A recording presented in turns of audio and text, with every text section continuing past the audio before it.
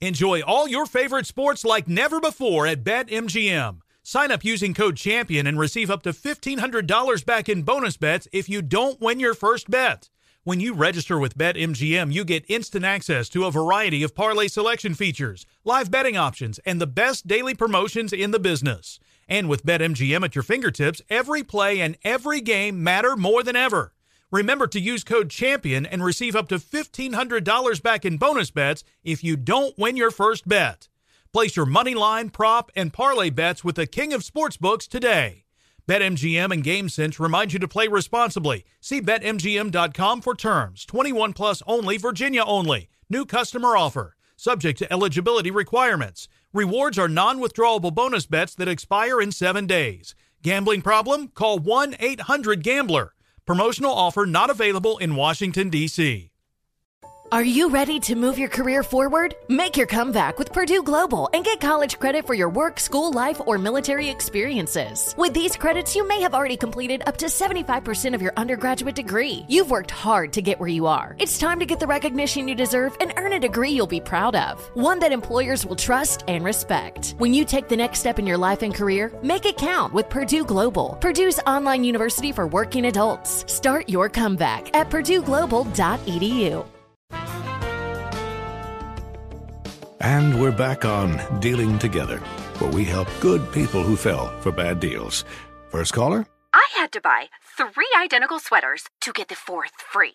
Ooh, you got fleeced. Next caller, what's your deal? I paid for 20 tanning sessions, but had to use them in a month.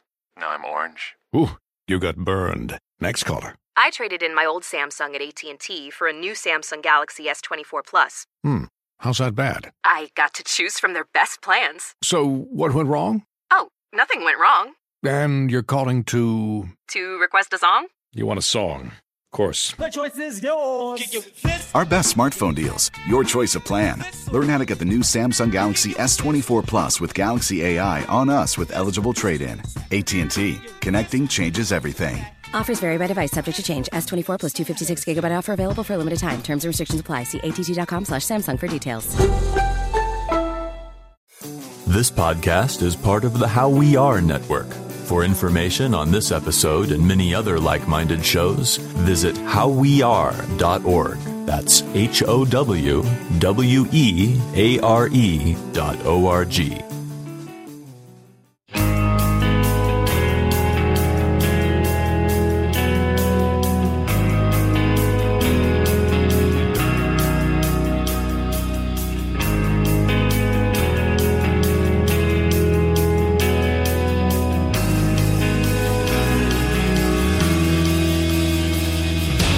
What's up, everybody? Welcome to another episode of 100 Words or Less, the podcast. I'm your host, Ray Harkins. I'm oddly shirtless as I'm recording this. I don't know why I'm so hot, and then I just decided to leave it off. Not like you really need to know that. You know, it'd make you feel a little bit closer to me, whether or not you wanted to be that. The guest today is Mr. Matt Pryor of the Get Up Kids, New Amsterdams, his own solo stuff, and just a very all-around good dude. And more on him in a minute. Let's just cut right to the chase. Propertyofzach.com, great music site. Visit it.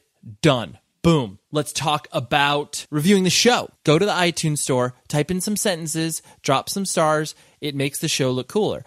For those of you that have been following the show for a long time, you've noticed that there's been some ads recently. That is because you contribute to the show by doing that. Let me put it this way. Some big changes are happening as of episode 100. There's this great stuff that's coming in the future. So if you do that, I really, really do appreciate that. Let's talk about emailing the show. 100wordspodcast@gmail.com. Give me some feedback. Tell me what shows are awesome. Tell me what shows have sucked. What do you want that I need to do? I want to provide you with something awesome.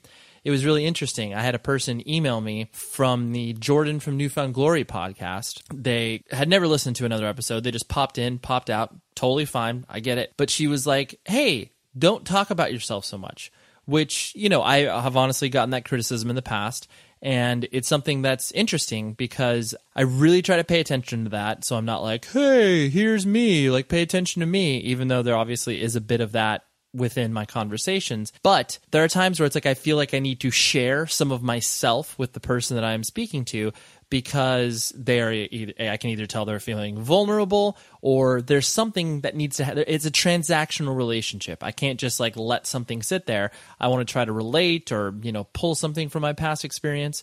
So if any of you, if that does kick around in your head, that's why I do it. That's why I feel like I need to put something like that out there about myself.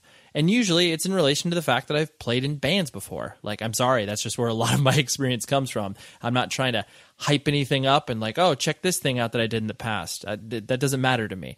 That's just where a lot of my experience is coming from. So anyways, that's the sort of dialogue I have with people who email the show. So do that. Okay, Matt Pryor. First of all, I'm going to apologize for the audio in this one. This was recorded at a very, very noisy show, and the music isn't really infiltrating our conversation. It's everybody around it. I mean, basically, it was in the corner of this outdoor smoking patio. There just really wasn't a place to record. I wanted to get a conversation between him and I down on tape, face to face. And so this is what you have. So if you're bummed on the audio quality, I apologize. Do not let this reflect on our awesome editor, Tom Richfield. It is all on me and the circumstance given. And then you'll hear at one point, Anthony from Bayside just kind of hangs out with us for a moment. And so yeah, it's definitely not the sort of the comfortable environment I'm used to recording in. I just wanted to put that caveat there. So you're not going to hear the most pristine audio quality. You're going to hear background noise. And on top of that, this show that I interviewed him at was a sideshow of this thing called NAMM, music nerds, in the sense of like music equipment nerds. And I'm sorry, if you are a music equipment nerd, that's fine. I'm in hell when I'm in Guitar Center. It's the worst place ever. And this conference and convention takes place in Anaheim, which is very close to where I live. And this show, like 90% of the people that were there had been to that event. They were still wearing their goddamn badges from that convention. Yeah, if you hear bits of conversation from people who are, what are you doing at a show like Matt Pryor's? They're not actually at that show. They're at some other random show that was right next door to it. Anyways, a lot of backstory. But Matt is a great dude. Obviously, if you've heard of the Get Up Kids, you are very familiar with his work, and anybody that has paid attention to independent music is aware of that. He also does an amazing podcast that's also part of our network that we've put together. I will eventually be appearing on his podcast soon, so, we're throwing the love back and forth. But I've always wanted to talk to Matt even before he launched his own podcast. So here's what transpired, and I will talk to you after. I went on a limb for you. Capsized when I turned 22. Did it burn us bad for you? No bottle serves to soothe my wound. It's a perfect description, though. My dad's a bitch. Oh, okay. Well, yeah. I guess I am. I usually start these things off with just my own introduction point to your musicalness, as it were. Okay, my musicality? Yes, your musicality. So I really wish, because I did some heavy internet research this morning in regards to trying to find this compilation that you guys were on. Which one? Because it was a Newfound Interest in Massachusetts. That was the song that was on there. It was the Drive-Thru Records comp. No, it was. Or was it the best comp in the world? It wasn't the Fadeaway Records one. Okay, that's the best comp in the world. Right. Honestly, I personally believe Newfound Mass was on Drive-Thru Records comp at one point that they never gave us a copy of. Okay, was it? I mean, there was a lot of. I mean, there was bands that were not on Drive-Thru as well on that, right? We weren't on Drive-Thru. That's true. Yeah. Okay, then that could have been it. But basically, it was like that song was on there. But I mean, you guys were like, We had put out an EP on Doghouse. Right. And that was one of the songs on the EP. Right. And then how did that work? We hadn't signed to Doghouse yet, and Drive-Thru was interested in us. Right. And we ended up going to Doghouse, but then giving Drive-Thru that one song. Yeah, I just remember because that song in particular, you guys stuck out like a sore thumb on that. As far as I mean, I don't know, I've never heard it. In my opinion. Hey, Richard and Stephanie, send me a copy of the comp. I'm looking to complete my collection. I just remember listening to that song, and this was at the time when I was like kind of starting to transition into the fact that I could listen to bands beyond Snapcase, Earth Crisis, and Strife. That was I cut my teeth on that, and I was like, okay, I can listen to things outside of that world. And basically, it's like I credit you guys, Sensefield and Texas is a reason for ushering me out of that and being able to listen to more. Oh, that's cool. Yeah, which was good. But I just remember, and I think that was at the time too, where a lot of people. There's a lot of comps that just came out that, it was a comptastic world back then. Totally. Yeah. And like now it's just like, I mean, the idea of a comp is like people. You say comp and people don't necessarily know what you're talking about. Well, yeah. Well, I mean, it's kind of, which is ironic since we live in a more abbreviated world now, right? And so now it's like, you think they kill, right? It's a compilation of different bands. Right. Oh, it's a compilation. Right. Do I need to spell this all out? Right. Wait, do you have the straight edge swatch? Oh, do I ever? Dude, that's worth some real money. Oh, yeah. I'm not messing around. You could go to Europe and you could make some euros off of that. This is, I got this one for like $100 from a friend that wasn't straight edge anymore. But yeah, you can go $350 on that. Probably. We started touring out here in '97. Right. Well, no, I'm fairly certain. I know that basically once you guys started to come through, I mean, you played Coos Cafe in Santa Ana. Many times. And it was, those were some of the, like, still to this day, some of the funnest shows as far as, like, just the atmosphere. And like, 'cause I agree. There was a lot of people there, but it wasn't... It would be like 400 people. Right. It was like the living room of a house. Totally. And then they would let 400 people in. Yeah. Maybe 25, 30 of them could fit in front of the band, and then everybody else was out in the yard. Of course, watching through the window. Or not even watching. Because it gets fogged up. Yeah. Right. Well, or just it was an event, you know? It was totally like a social event. I remember seeing Wesley Willis there, too. And I think... God. It was terrifying, but I remember I think that was the most people they let in there, and I think they said they sold probably around, like, I think it was just over 450 tickets. And I'm like, we were proud of ourselves. We beat the Promise Ring by 1 ticket. You're like, fuck you guys, we win. We always had this sort of like unspoken silly rivalry with them. Of course. You know, just like, right. It's like, we're 1 ticket over you. Yeah, we draw more out there. Yeah. What are you going to say? One person. But it was just, it's definitely, I mean, I'm sure obviously you look back fondly at those shows, but it's just like, to me, it struck me as like, those are the type of shows that you guys were playing where it was like, I mean, it was, you were reaching to people outside of the community, as it were, as well, but not to the point of where it obviously, you know, once you guys started playing House of Blues and stuff like that, where it was like people who, you know, obviously just, you know, got into Get Up Kids after something to write home about or something like that. I think it's interesting when people talk about this, because where we came from in Kansas City, there was no community, there's no scene, there's no community. You guys had to create it, right. We didn't have to create it, we left. Right, like that's true. We went to where there were people who were interested in what we were doing, and we would go, I mean, closest one's Chicago, you know, Minneapolis, and then going, but you know, the scene was really big in the Northeast, right, and in Southern California, and so it's like those are the places that we would just go. And my now wife, then girlfriend, lived in Boston, right. So I attribute much of our touring success to me just wanting to go see my girlfriend. Boston. Yeah. You're like, yo, we got to get out there. Write songs about Boston. Sure, of course, Mass Pike, right. Always guaranteed to endear yourself to a city or a state if you write a song about them. Totally. Yeah, that's true. I never really thought about it from that perspective. But like, you will always have to play it every time you're there. Yeah. You have no choice. Yes. It's in the contract. Right. Yeah, once we've done this. Yeah. So let's just get this out of the way. Right. Here's Mass Pike, first and foremost. You strike me as an exclusive Midwestern dude. Where were you born? From Kansas City. Okay. Born and raised in Kansas City. I live in Lawrence, Kansas now, which is where the University of... It's a little blue dot. KU? Yeah, of course. It's a little blue dot in the big red state. Totally. And... well, that's what I mean, because the Bottleneck, that was there for a while, right? It still is there. How do you know that? Did you? Yeah, I toured. Have you played there? Yeah, I played. Let's see, the Bottleneck, and then is there the Granada Theater? Yep, that's down the street from my house. Okay, yeah, played there as well. It was the first time that I played there. It was definitely one of those things where it was just like, oh, this is weird. Why is this here? Like, but you're like, oh, college town. Like, I mean, just as far as like, oh, there's stuff. I found I lived in Kansas City. You know, all of my life, and then we started touring. Right. I lived in Boston for a little bit, and I've been to every major city in the U.S. and most of them in Europe. And I think when we started having my wife and I started having kids, it was kind of like, I like this. This town is just big enough that it's not boring. Totally. But it's small enough that the schools are really good. Right. We can leave our door unlocked if we want to. It's we don't do that. Right, no, yeah. But if you were, right, hypothetically speaking. We leave it unlocked when our pit bull's at home.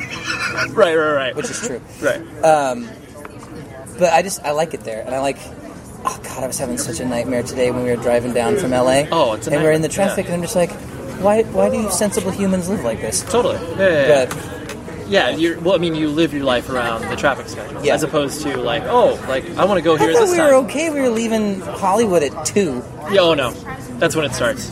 2? 2 to 5. Jesus Christ. It's bad. Leave at 1, you're just like, oh, this is great. This is fine. Is it bad going from here further south to San Diego? I can't remember. From here to San Diego, it's not that bad. Like you're traffic-wise. I know it's not that far. Yeah, it's not that far. But yeah, no, traffic-wise, it's not bad at all. I haven't done a West Coast van tour in a while. Right. Because I think the last time I was out here was... No, that's not true. We did the Where's the Band tour in a van. Yeah, that's right. That was...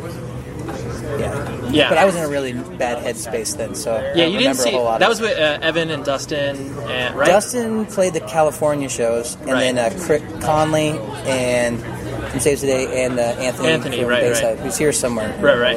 Yeah. Oh, he's right there. Hey, Ranieri, you want to get in on this interview? What are you talking about? Me. We're talking about me? Hey, man. Hey, I'm Ray. Anthony. You going to go watch Max at all?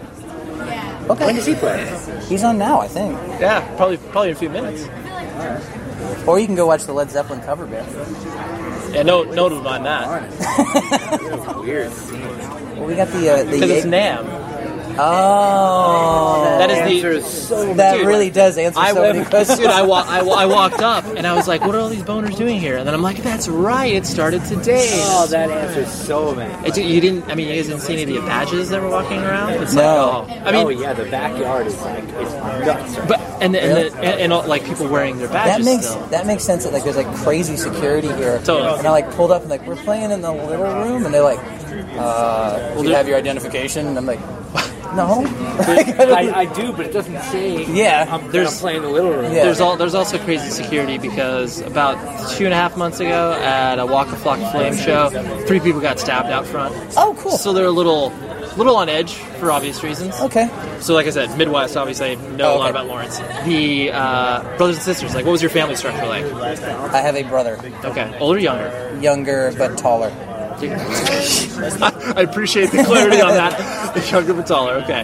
And so, like, mom and dad, like, what were they doing as you were coming up, job-wise? My mom was a stay-at-home mom for a long time, and then she became a guidance counselor. Oh, okay. And then she has just retired recently. My dad's a lawyer. Oh, okay. And what sort of law? Labor law.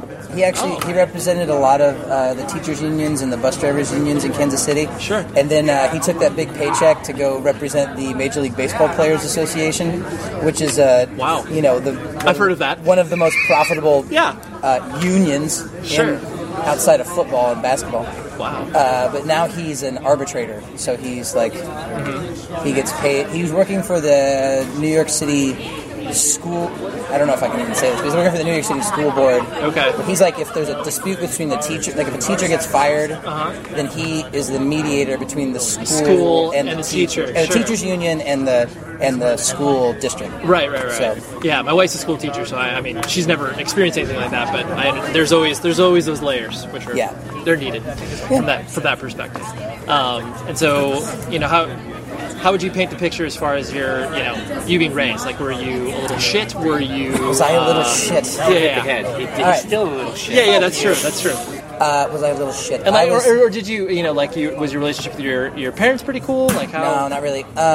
My mom, went to Catholic school. Okay. My whole life, and were your parents overly religious? My mom's Catholic. Okay. I guess I shouldn't say overly religious, but were they religious? I mean, overly is subjective. It's true. Yeah. My dad's not. Okay. My dad was just a big drinker. Okay. When I was younger, before they split up, but my mom and I would fight about everything, school and church kind of stuff. Oh. Because it was sort of like this isn't my thing. Right. Like even by like 5th, 6th grade, I was like, I don't. Yeah. This isn't. I don't want to read catechism. Right. Yeah. It's not what I want to do. And she just couldn't handle it, and there was a lot of... We talk about it now, and it's like... Some of it's a lot of, like, middle-class keeping up appearances kind of stuff. Right. And I still, to this day, I'm just like, I don't give a fuck what you think. This show is sponsored by BetterHelp. We all want more time in our lives. Whether it's like, dang, I wish I had, like, another hour to, play video games, or read more, or get outside, or whatever it is. I know myself that... I actually get questions a lot in regards to this podcast. How do you fit it in your day? And like, how do you do the interviews and all that stuff to be able to then balance the rest of my life from my work and, playing in a band, and I have a family, all of these things. But that is why therapy is so awesome, because it helps you be able to sort out your life to focus on the things that, for one, really matter to you, and two, try to find more time for those things that you love. That is why I love working with BetterHelp, because if you need to find a therapist, they're there for you. So give them a try.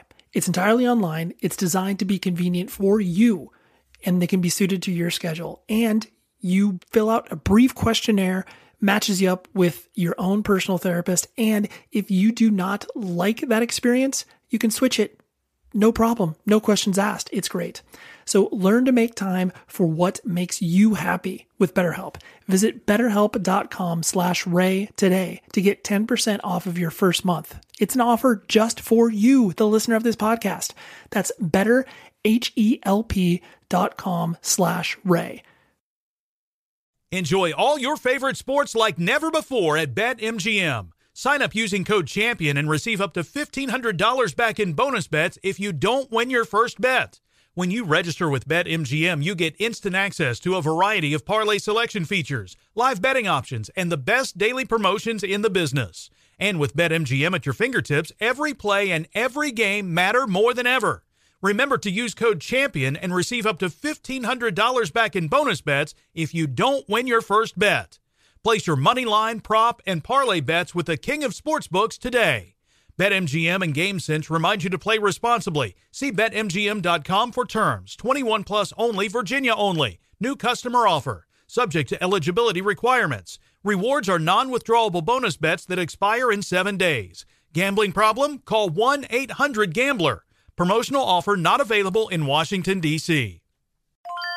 This is Tracy V. Wilson from Stuff You Missed in History class. The national sales event is on at your Toyota dealer, making now the perfect time to get a great deal on a dependable new car. Like a legendary Camry built for performance and available with all-wheel drive, you can count on your new Camry to get anywhere you need to go. And with available features like heated seats and a multimedia touchscreen, you can stay connected in comfort and style. Or check out an affordable and reliable Corolla with a trim for every lifestyle. From the hip and agile sedan to the sporty hatchback, there's a dependable Corolla built just for you. Plus, both Camrys and Corollas are available in hybrid models, so no matter your style, you can drive efficiently and affordably. So visit your local Toyota dealer and check out amazing national sales event deals on Camrys, Corollas, and more when you visit buyatoyota.com. Toyota, let's go places.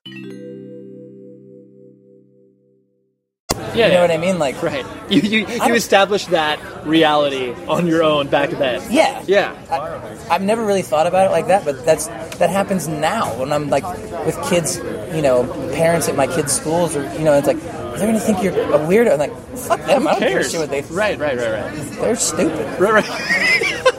Yeah, that's not what I'm concerned with. Yeah. It's my little inner punk. It's my little. Of course, yeah. I think there's always that inherent voice in people's heads that get attracted to this sort of music, where it's just like, oh yeah, like I don't need to go with the sort of quote unquote conventions, whatever that may be. Yeah, I mean, it's just find your own way. Yeah, you know what I mean. Totally.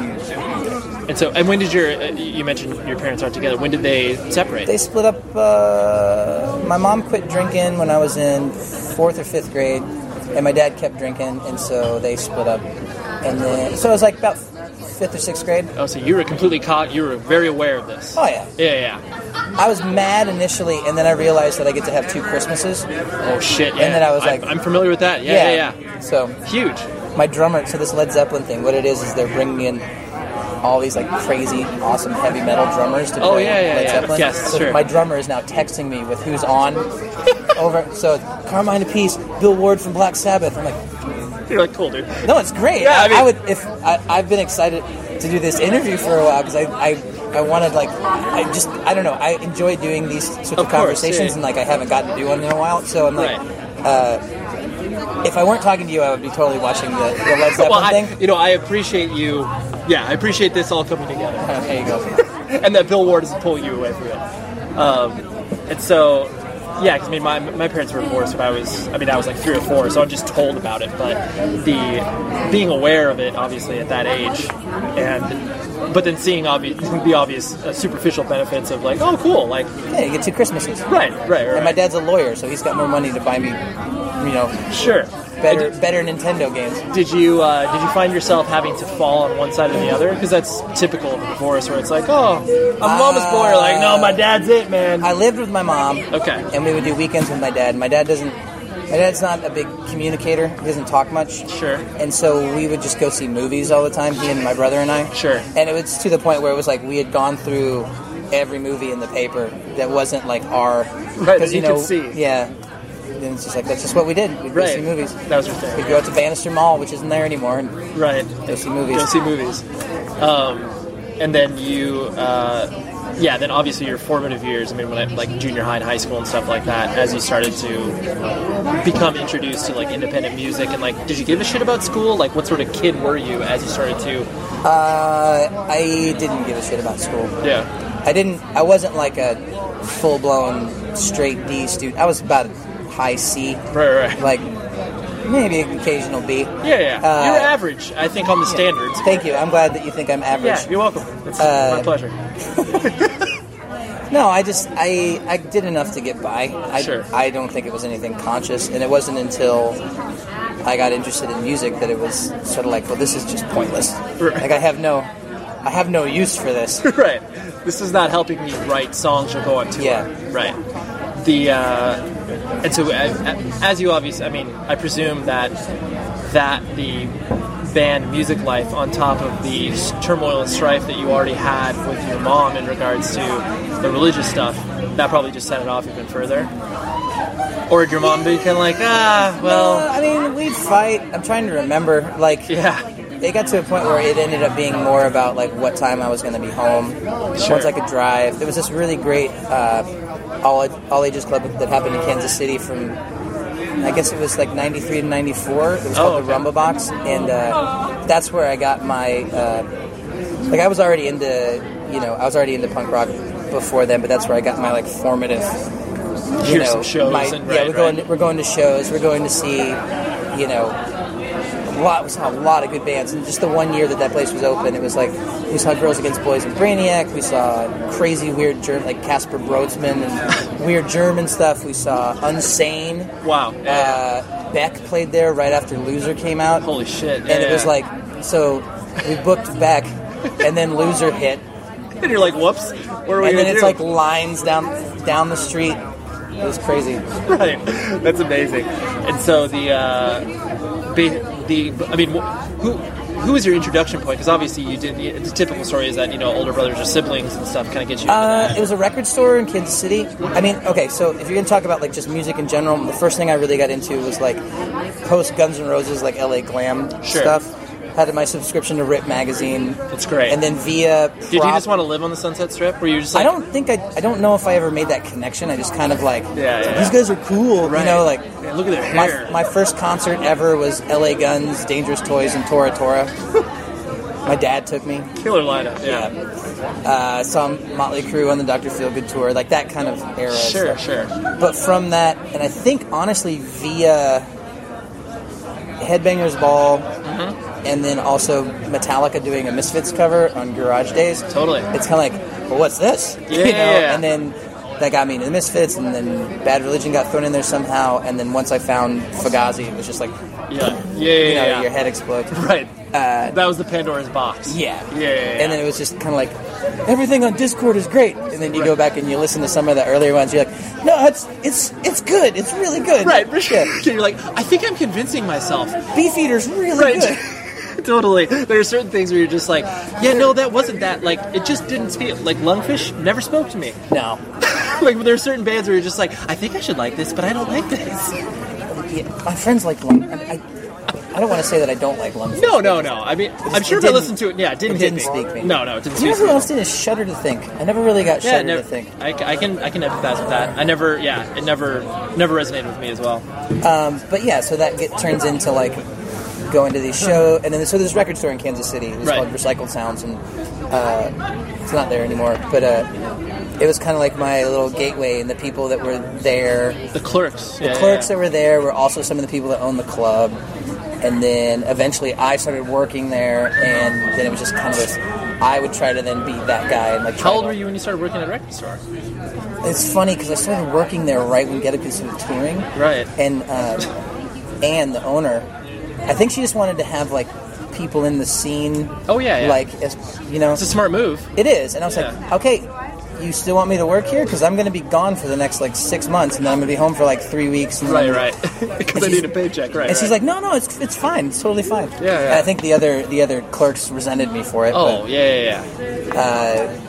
We listened to, and that was weird too because that was when like our first record was doing really well in like independent stores, so like people are buying it from me. You. Oh, and it was just, and they don't know, you know, and it's just kind of like, this is awkward. Dude, I experienced this. I worked at a record store, and obviously the people that you were working with would like do embarrassing shit, like either play your record, you're just like, that's like, stop it, just to mess with you, right? And then if a person asks like, oh, what is this, and you're just like, oh fuck, dude, don't ask me. Like, I remember though, one of my big victories was the kind of like metal glam guy, because they had like indie rock girl. Of course, you got to cover all your bases. The hip hop kid, the white hip hop kid. Right. Who's like slinging Jurassic 5 and all that stuff. Yeah. And then the kind of like guy who would have been at this show tonight. Right. But in Kansas City, it's like kind of like the kind of metal, big Kiss fan, but like always wore T-Rex shirts, like very like glam. Oh, sure. And then we got into this conversation about Hanoi Rocks, because I was a big Hanoi Rocks fan because of Guns N' Roses, and it was just like,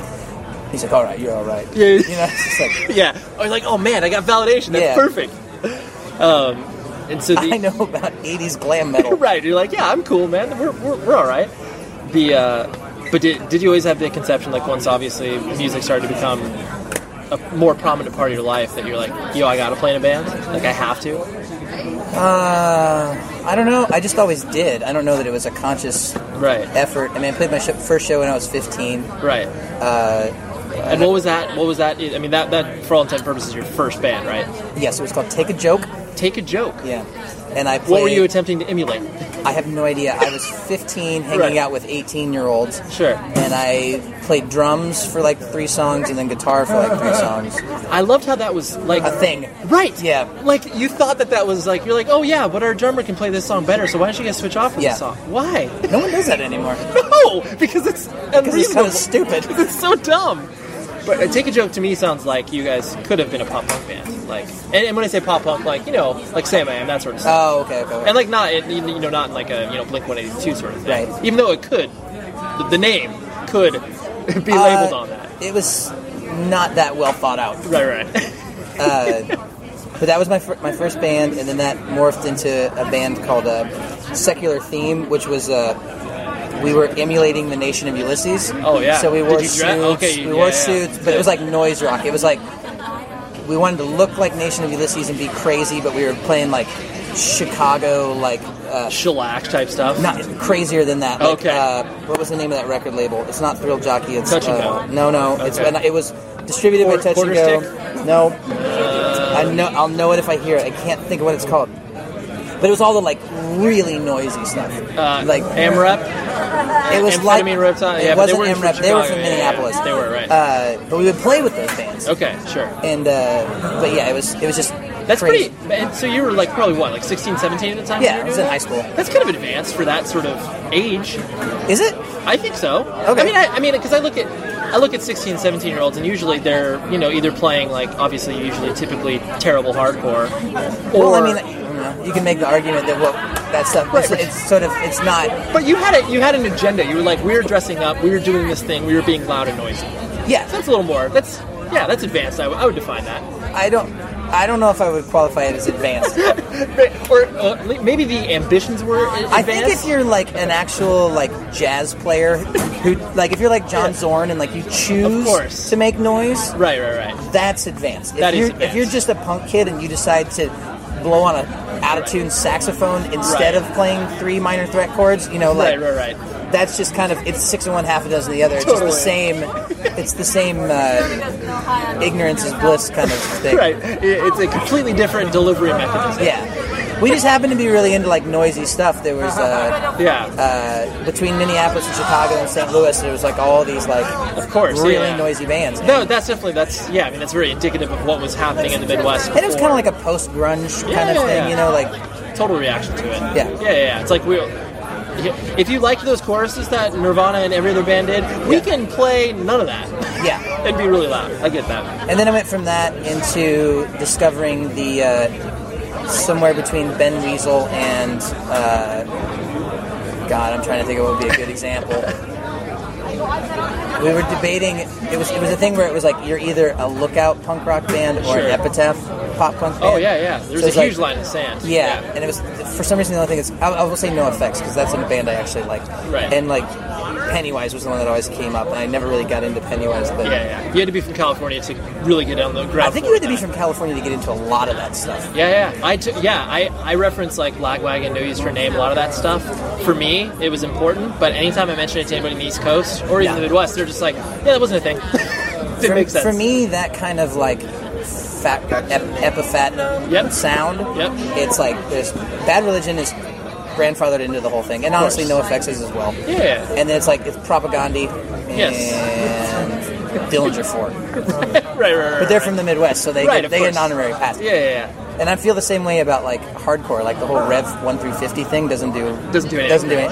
Very little of it. But even Texas, who I do like, I think Texas Reason is good. I don't you didn't worship at their altar, and I don't really get.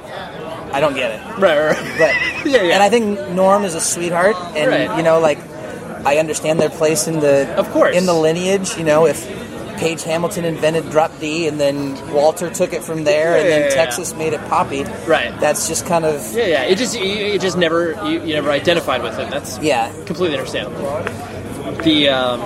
So then, as Get Up Kids started to become more of a thing in your life, when were you forced to make that decision of like, yo, this is something? Because I mean, you also had kids earlier in your life, right? Yeah, but I was already doing this full time. Right.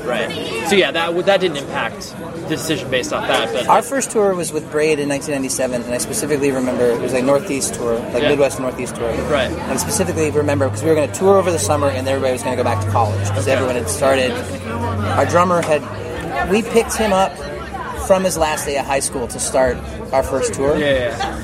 And it was just kind of like everyone else that had like a year. I was the oldest. I went to college for 1 year. Yeah. Pretended to go to college for a second year. Sure, right. Jim and Rob went to college for 1 year, and then Ryan was going to go to college when we returned that summer. And then somewhere on that tour, we were kind of like, this is fun, and we're making money. Like on your first tour? Yeah. Which is crazy. Well, but it's we owned the van outright, and we were staying on people's floors, and we were having $3 a day per diem. So as well you should. Yeah. But I mean, I always define success in the earliest touring stages of bands when, for one, you're not putting your own money into the gas tank, which that's already a victory. Okay, yeah, that's true. And so, but I mean, on your first tour, that you're already like, covering the quote unquote basics, so to speak. Like that must have been obviously like heartening, and obviously made you guys not consider going to school anymore. Well, it was just kind of like, let's ride this out and see what happens, because like school's always there. Right. But you felt that momentum kind of immediately from that perspective. I mean, momentum's not the right word that we felt. I mean, I think we just thought we're like, hey, we could probably do this for a little bit. Right. And then things just kept doing better and better and better. Sure. Every tour. Yeah, you kept building on that foundation. That's when people ask me about like how that thing went. It's like it's very gradual. Oh yeah. From our perspective, it was very like, okay, there's 200 people this time, and the next time there's 400 people. Totally. Well, it's I mean, during those times when you've got no ambitions beyond just the let's do this next thing. Like, whether it's like, let's do this next 7-inch, or let's do this next comp song, or whatever. Like, you don't have this grand plan in regards to like, I wonder where our 4th LP is going to be. There's a point where, when we were touring, where I did put in some like one of the reasons we signed to Doghouse in the first place is because they had European distribution. Right. And we're like, oh, some of the bands on Doghouse have gone to Europe. Totally. And we went to Europe for 6 weeks, and we each made $200. Right. You're like, wow. Which was a victory, Of course. But then it was like, okay, I want to go to Japan. Right. I want to go to Australia. Sure. And I want to do a tour in a bus. Right. And then it was like, so by 1999, we had accomplished all that. You're like, and I was kind of like, I got all those check marks. Like, I don't know what else to do now. Yeah. You're like, well, might as well just wrap it up. Yep. Let's call it a day, kids. Hitting on that same point, I never remember, like, obviously when you guys started to, you know, when Something Right Home came out, and obviously that hit in ways that obviously you guys, I mean, expected to a certain extent, but not to the level that it came. I personally never heard, especially from the, you know, the kids that obviously got into the first 2 7-inches and 4 Minute Mile, you know, saying that, calling you guys sellouts. But I'm sure that you heard it from just the conversations that were had around you. But I never heard it. The only time that ever came up was we did a tour. The first tour we did, it started the month before Something Right Home came out, which was September '99. I remember that. And we're like, we're going to do everywhere and anywhere that'll have us in the U.S. So it was a 70-day long, so a 10-week long tour. Right. And we're like, okay, we're going to do the first 2 weeks in the van on the East Coast, and then we're gonna get a bus. Yep. Because it's a long-ass tour, and we got a shitty bus with a crazy bus driver who the first thing he did when he got to Lawrence to pick us up was buy a ball. Right. Perfect. And, yeah.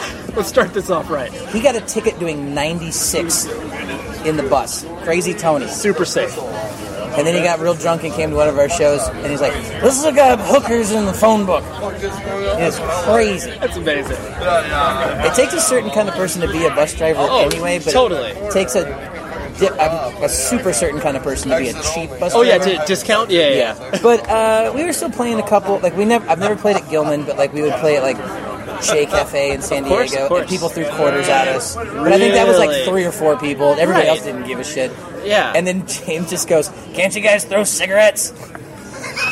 Perfect James response.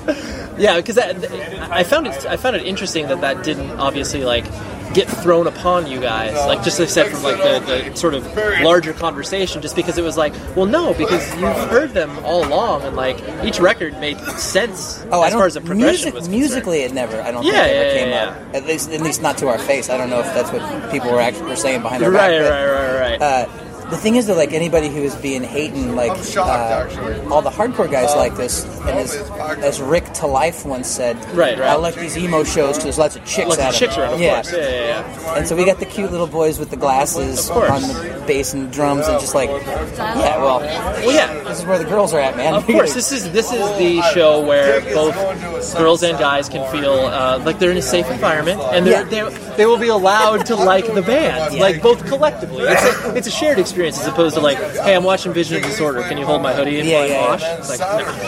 Well, and I think also, too, like, just not coming from a scene. Right. And just kind of being outside of that, we're just like, I don't give a fuck about your scene. Right. It's like, we're in the Kansas Embassy when we're in our van. You know what I mean? Like, like the first time we played at CBGB's was with Spaz and Monster X. Right. And Braid. And the guys in the Monster X made the flyers, and you can find them online now. It's like a picture that says, like, "Get Up Kids, some shitty band from somewhere." Braid, more shitty emo from the Midwest. Totally. But it was like, we didn't care. Yeah, you didn't care. You're like, we're just going to play the show. And so then as things, like, I mean, so when did you have your first kid? Like, was that, like, after Something Right Home came about? My daughter was born. My wife was pregnant with my daughter when we were making On a Wire. So she was born in 2002. Sure. The record came out in... I think the record... I left for that tour 4 weeks after she was born. Okay. And it was, like, the hardest, most awful thing I've ever done in my life. It happens. It still happens. But sure. Yeah, I mean, so that was, like, the biggest gut. That was, like, the kind of, like, hey, we're going to have to push bus call back because I'm just sobbing uncontrollably because I don't want to leave. Right. So, enjoy all your favorite sports like never before at BetMGM. Sign up using code CHAMPION and receive up to $1,500 back in bonus bets if you don't win your first bet. When you register with BetMGM, you get instant access to a variety of parlay selection features, live betting options, and the best daily promotions in the business. And with BetMGM at your fingertips, every play and every game matter more than ever. Remember to use code CHAMPION and receive up to $1,500 back in bonus bets if you don't win your first bet. Place your money line, prop, and parlay bets with the king of sportsbooks today. BetMGM and GameSense remind you to play responsibly. See BetMGM.com for terms. 21 plus only, Virginia only. New customer offer. Subject to eligibility requirements. Rewards are non-withdrawable bonus bets that expire in 7 days. Gambling problem? Call 1-800-GAMBLER. Promotional offer not available in Washington, D.C. This is Holly Fry from Stuff You Missed in History Class. The national sales event is on at your Toyota dealer, making now the perfect time to get a great deal on a dependable new SUV, like an adventure-ready RAV4. Available with all-wheel drive, your new RAV4 is built for performance on any terrain, from the road to the trails. And with plenty of passenger and cargo space, plus available tech like wireless charging, you and your entire crew can stay connected. Or check out a stylish and comfortable Highlander with 3 spacious rows of seating for up to 8 passengers. And with available features like the panoramic moonroof, you can sit back, enjoy the wide-open views with your whole family. Plus, both RAV4s and Highlanders are available in hybrid models, so no matter your style, you can drive efficiently and save on gas. So visit your local Toyota dealer and check out amazing national sales event deals on RAVs, Highlanders, and more when you visit buyatoyota.com. Toyota, let's go places. The following ad is sponsored by Pets Best Insurance Services. Pets come into our lives in many ways. Shelters, breeders, or unexpected encounters. But no matter how you found your pet, they become our perfect match. Unfortunately, finding the right pet insurance plan can be hard. That's where Pets Best comes in. With a little information about you and your pet, Pets Best will recommend a plan that meets your needs and budget. Visit PetsBest.com to learn more today. Your perfect pet deserves the perfect coverage. PetsBest.com. Yeah, because that's, to me, that's because you've obviously had to adjust multiple times in regards to not only obviously what's happening in the context of the band, but then also with your life that you, because not many band dudes sit down and are like, hey, I'm married and I have this thing, like when, stereotypically like earlier in your career, and then to have, not only to have a wife and like a relationship you have to actually tend to.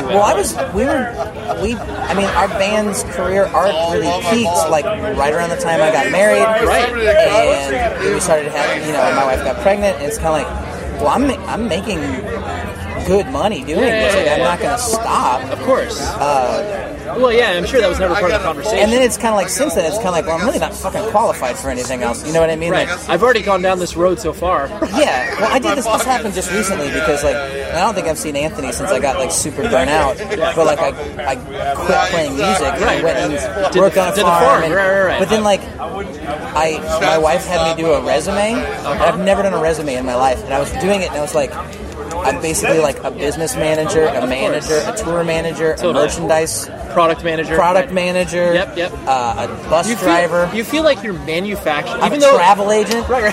Yeah. I'm a nanny. Totally. Even though you feel like you feel like you're manufacturing these titles, like there is truth to that. But from the real world perspective, they're going to look at that and they're just be like, "But you were just in a band. It doesn't mean anything." Yeah, it's like I was a page at a library in 1998. You're like, that was like that's my last job. professional reference. And so then I even applied at the library, and they're like, nah. You're like, do you use computers? We use those now. I know how to use a computer. Right. I can do a spreadsheet. Right. And so obviously, how did you push yourself through all of those adjustments as far as like how you were trying to, keep your home together as you were obviously having to do these other things? As far as like going on tour? Yeah. Unhappily. Sure. It was kind of like, I got super, super burnt, and Get It Kids broke up in 2004. Of course. But we technically broke up I quit the band in 2004. We broke up in 2005. Right. And do you think that was? I'm sure a lot of it was. Obviously it was a combination of a lot of different things, but I'm sure what you were feeling as far as continually leaving started to play a bigger part of that. Well, and I get dark. Yeah. It's especially when it's kind of like when you start doing things that like people only want to hear the old stuff, and I totally understand that. I'm that guy too. Of course. But it can be taxing on you, night after night, right? Yeah, when it's like that's all you want to hear, and it's like I'm just sick of fighting, right. And it's just like I'm sick of trying to convince you that this is good, and it's just like fine. I was good until I was 19. I'm gonna go home and and I don't think that that's true, but like when that happens a lot, it can be wearing on you. Well, yeah, because the narrative that's created by other people, that's the reality you live in. Even though you're like, I don't feel this way, but that's just what you're soaked in and steeped in. Well, and you got to find a balance with it. Like you got to be able to you don't want to disregard that part of your life. I'm very proud of everything that band has done. Yeah. I celebrate it, but it's like unless we're doing like a 4-Minute Mile show, I don't want to play 6 4-Minute Mile songs. You know what I mean? Like, you like hearing the deep cuts, right? So, and that's actually been kind of cool lately because like we went to Japan in November, and we just did 4-Minute Mile something right home about front to back, and it was just kind of like, this is great. Yeah, this is fun. No pressure. It's like plus you're in Japan, which is a bonus, but it's kind of like a high school or a college reunion. We're like, let's hang out. Yeah, this is fun as shit. Yeah. Remember that time? Yeah, remember these songs? These are fun to play. Remember this? This song's stupid. Why are you? Why did we write this?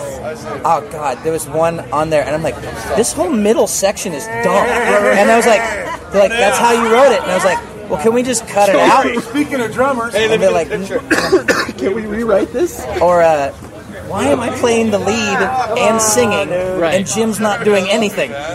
You're like, what the hell kind of sense does this make? Right. Oh, it was written by a 17-year-old. That's why. That's why. We felt like that was what we needed to do at the time. Yes. For you, obviously, in the duration of that, the time when the Get Up Kids were obviously, reaching the peak. What were some of the most surreal moments that you personally were just like, this is where you were able to feel that sort of out of body experience where it's like, this is weird that this is happening to us, whether it's the business side of things or whether it was these are weird, we're playing these. It was never an out of body experience kind of thing. It was just kind of a that's weird. Oh, that's happening right now. When we opened for Weezer, the guys in Cheap Trick came to the show in Milwaukee. Right. Yeah, Milwaukee at the Eagles Ballroom. You played the Eagles Ballroom, right? Yeah. So the guys in Cheap Trick, they're like, would the guys in Weezer want to play a couple songs with the guys in Cheap Trick? And Weezer said no. Right. And so we're like, fuck yeah, we'll totally do that. So we learned Surrender and Hello, Ladies and Gentlemen. We played them with Robin Zander and Rick Nielsen. And we're like, oh my God, we're playing with Cheap Trick. And one of my favorite memories is that Rick, the guitar player, was borrowing one of Brian Bell's guitars, his Les Paul Custom. And at the end of the song, he took it off and threw it into the crowd. And I've never seen a guitar tech dive faster than that. Yeah, it was pretty funny. So that's the kind of stuff where you're like, right. I don't know. It's just when it's like, hey, have I ever told you about that time we played with Cheap Trick? Right. You're like, that's really weird. That time we were at a bar and Billy Joe from Green Day's Bouncers had to break up a fight. That was fun. That was fun. Or that time when we took Billy Joe guitar shopping. You're like, that was the thing we did. And they said they would give him a Telecaster for $300 cheaper if he would sign it. And I was like, that doesn't make any sense. He would sign his own guitar. It didn't make any sense. Yeah, that doesn't make any sense. The thing that we were talking about that I wanted to reference, where it's like the when I started to see you guys play. So I mean, it's obviously we're only 3 years apart, but I would watch Get Up Kids, and at that time, because I was 17 or whatever, or maybe even younger than that, and I'd be like, you're so old. You're so I mean, thanks, man. I mean, not like you looked old, but it was just this is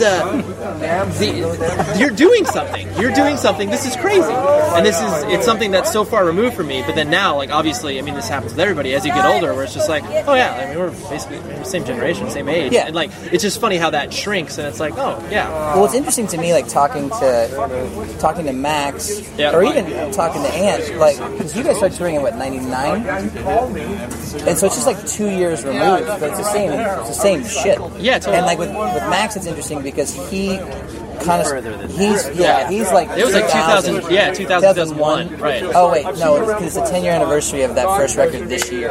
So I think so even later, But just kind of this interesting like things were already put in place by the time there was already like an infrastructure there. Totally, yeah, and I think that's why. Just because it's like, even though it's like I was right in the precipice of starting to tour with my own bands, but it was just like, oh my god, these guys are really doing it. Like they must be so much older than I am. And it's like, oh no, they're not really. They're the same age, essentially. And I just find that funny. Like when you do just know how to pack a van. Yeah, exactly.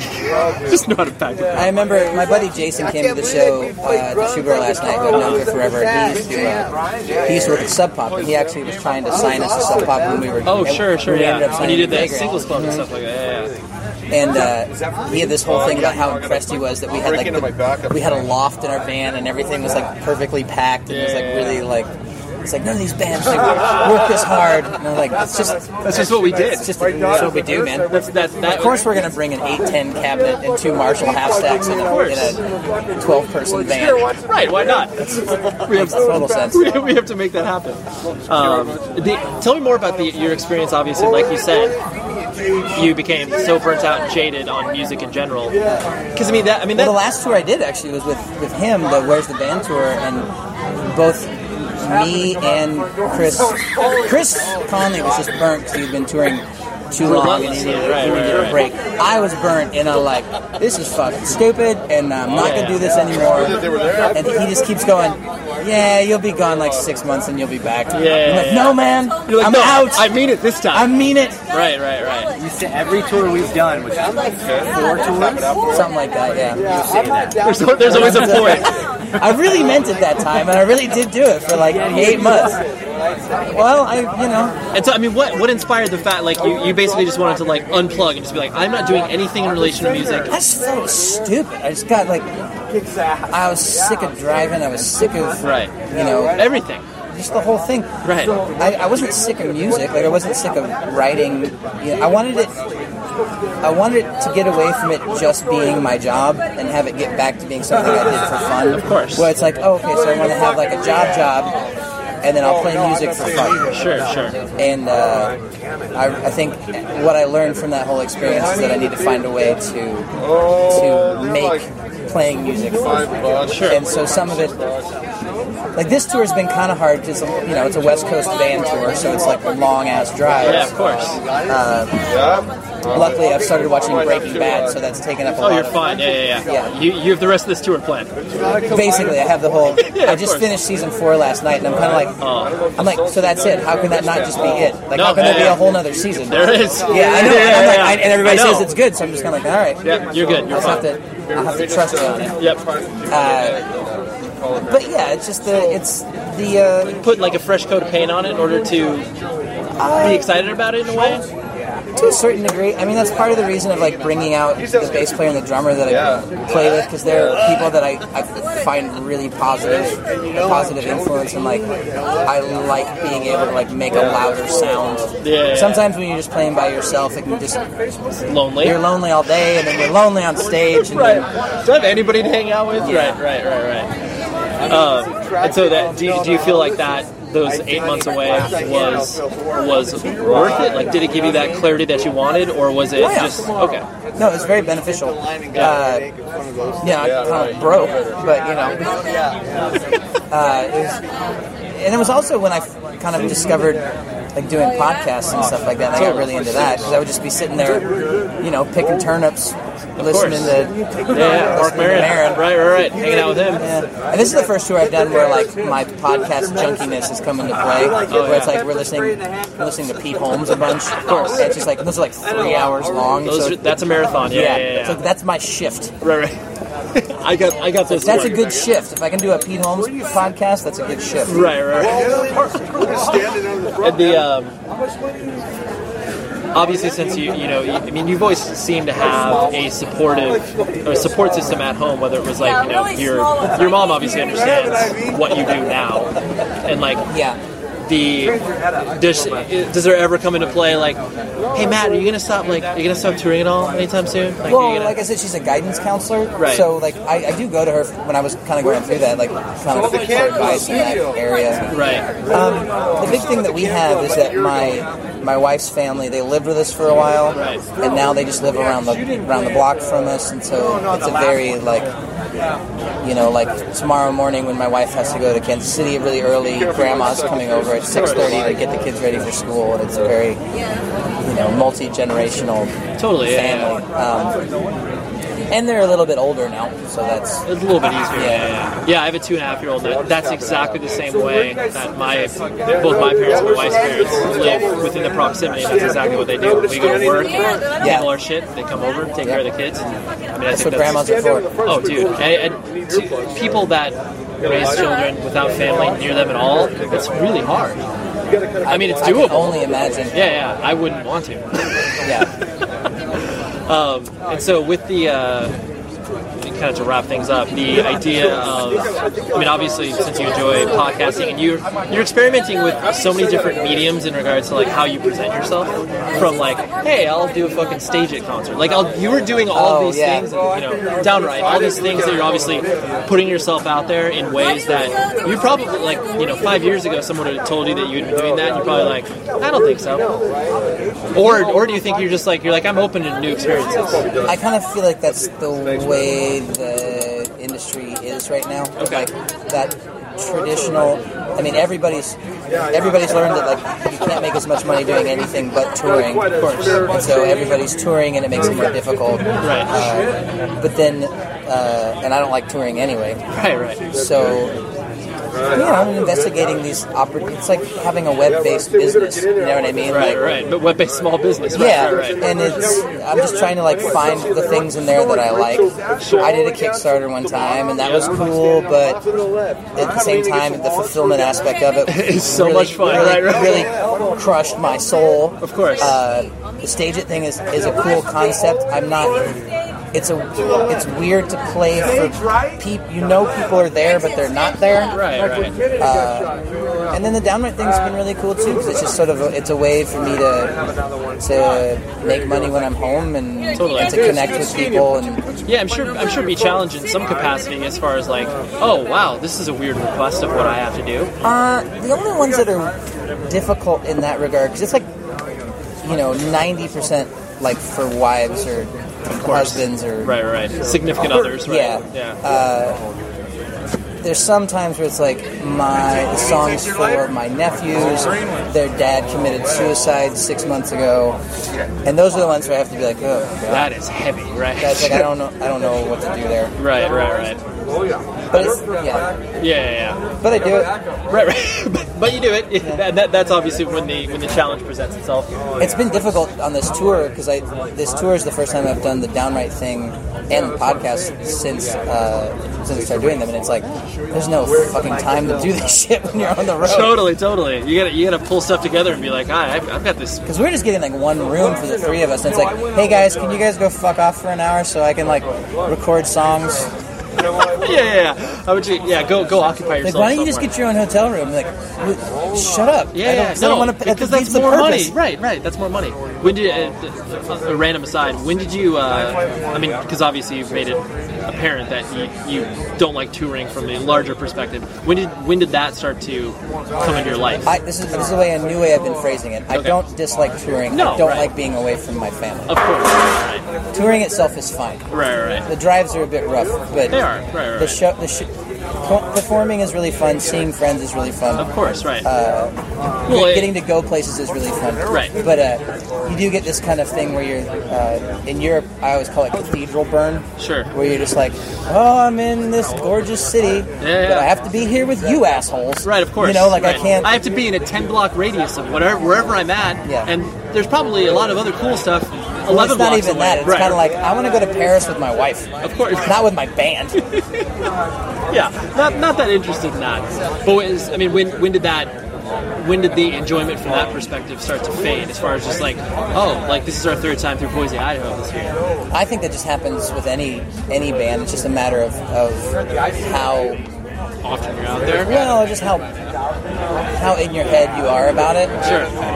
Like, I've stopped at the same gas station between here and wherever, of course, right, 1,000 times, and it's just kind of like you can either be like, oh hey, I like this place, or you can be like, this place again. Right. I wish they actually refilled the windshield. The wiper stuff. But there's still good stuff. I mean, it's still it's still exciting. Right. You wouldn't be sacrificing your time away from home if you obviously did feel some level of enjoyment. Yeah, that's true. Right. Well, I appreciate you hanging out on this loud patio with me, and we'll see. Out. We will see what my editor thinks about that. All right, there you go. That wasn't too bad, right? We got through it together, and I appreciate that. Mad props to our editor, Tom Richfield, because I'm sure this one was a bear to get through. He didn't need to work as hard as he did on that particular episode, but he does, and so just show him some love. I try to show him so much love. Anyways, bunch of great shows coming up. We have someone from Sea Haven. We have someone from La Dispute. We have someone from Sleeping Giant. I'm not going to reveal who on all of those things, but we've got a lot of fun stuff coming up. So visit propertyofzack.com, visit 100wordspodcast.com, and until next week, be safe, everybody.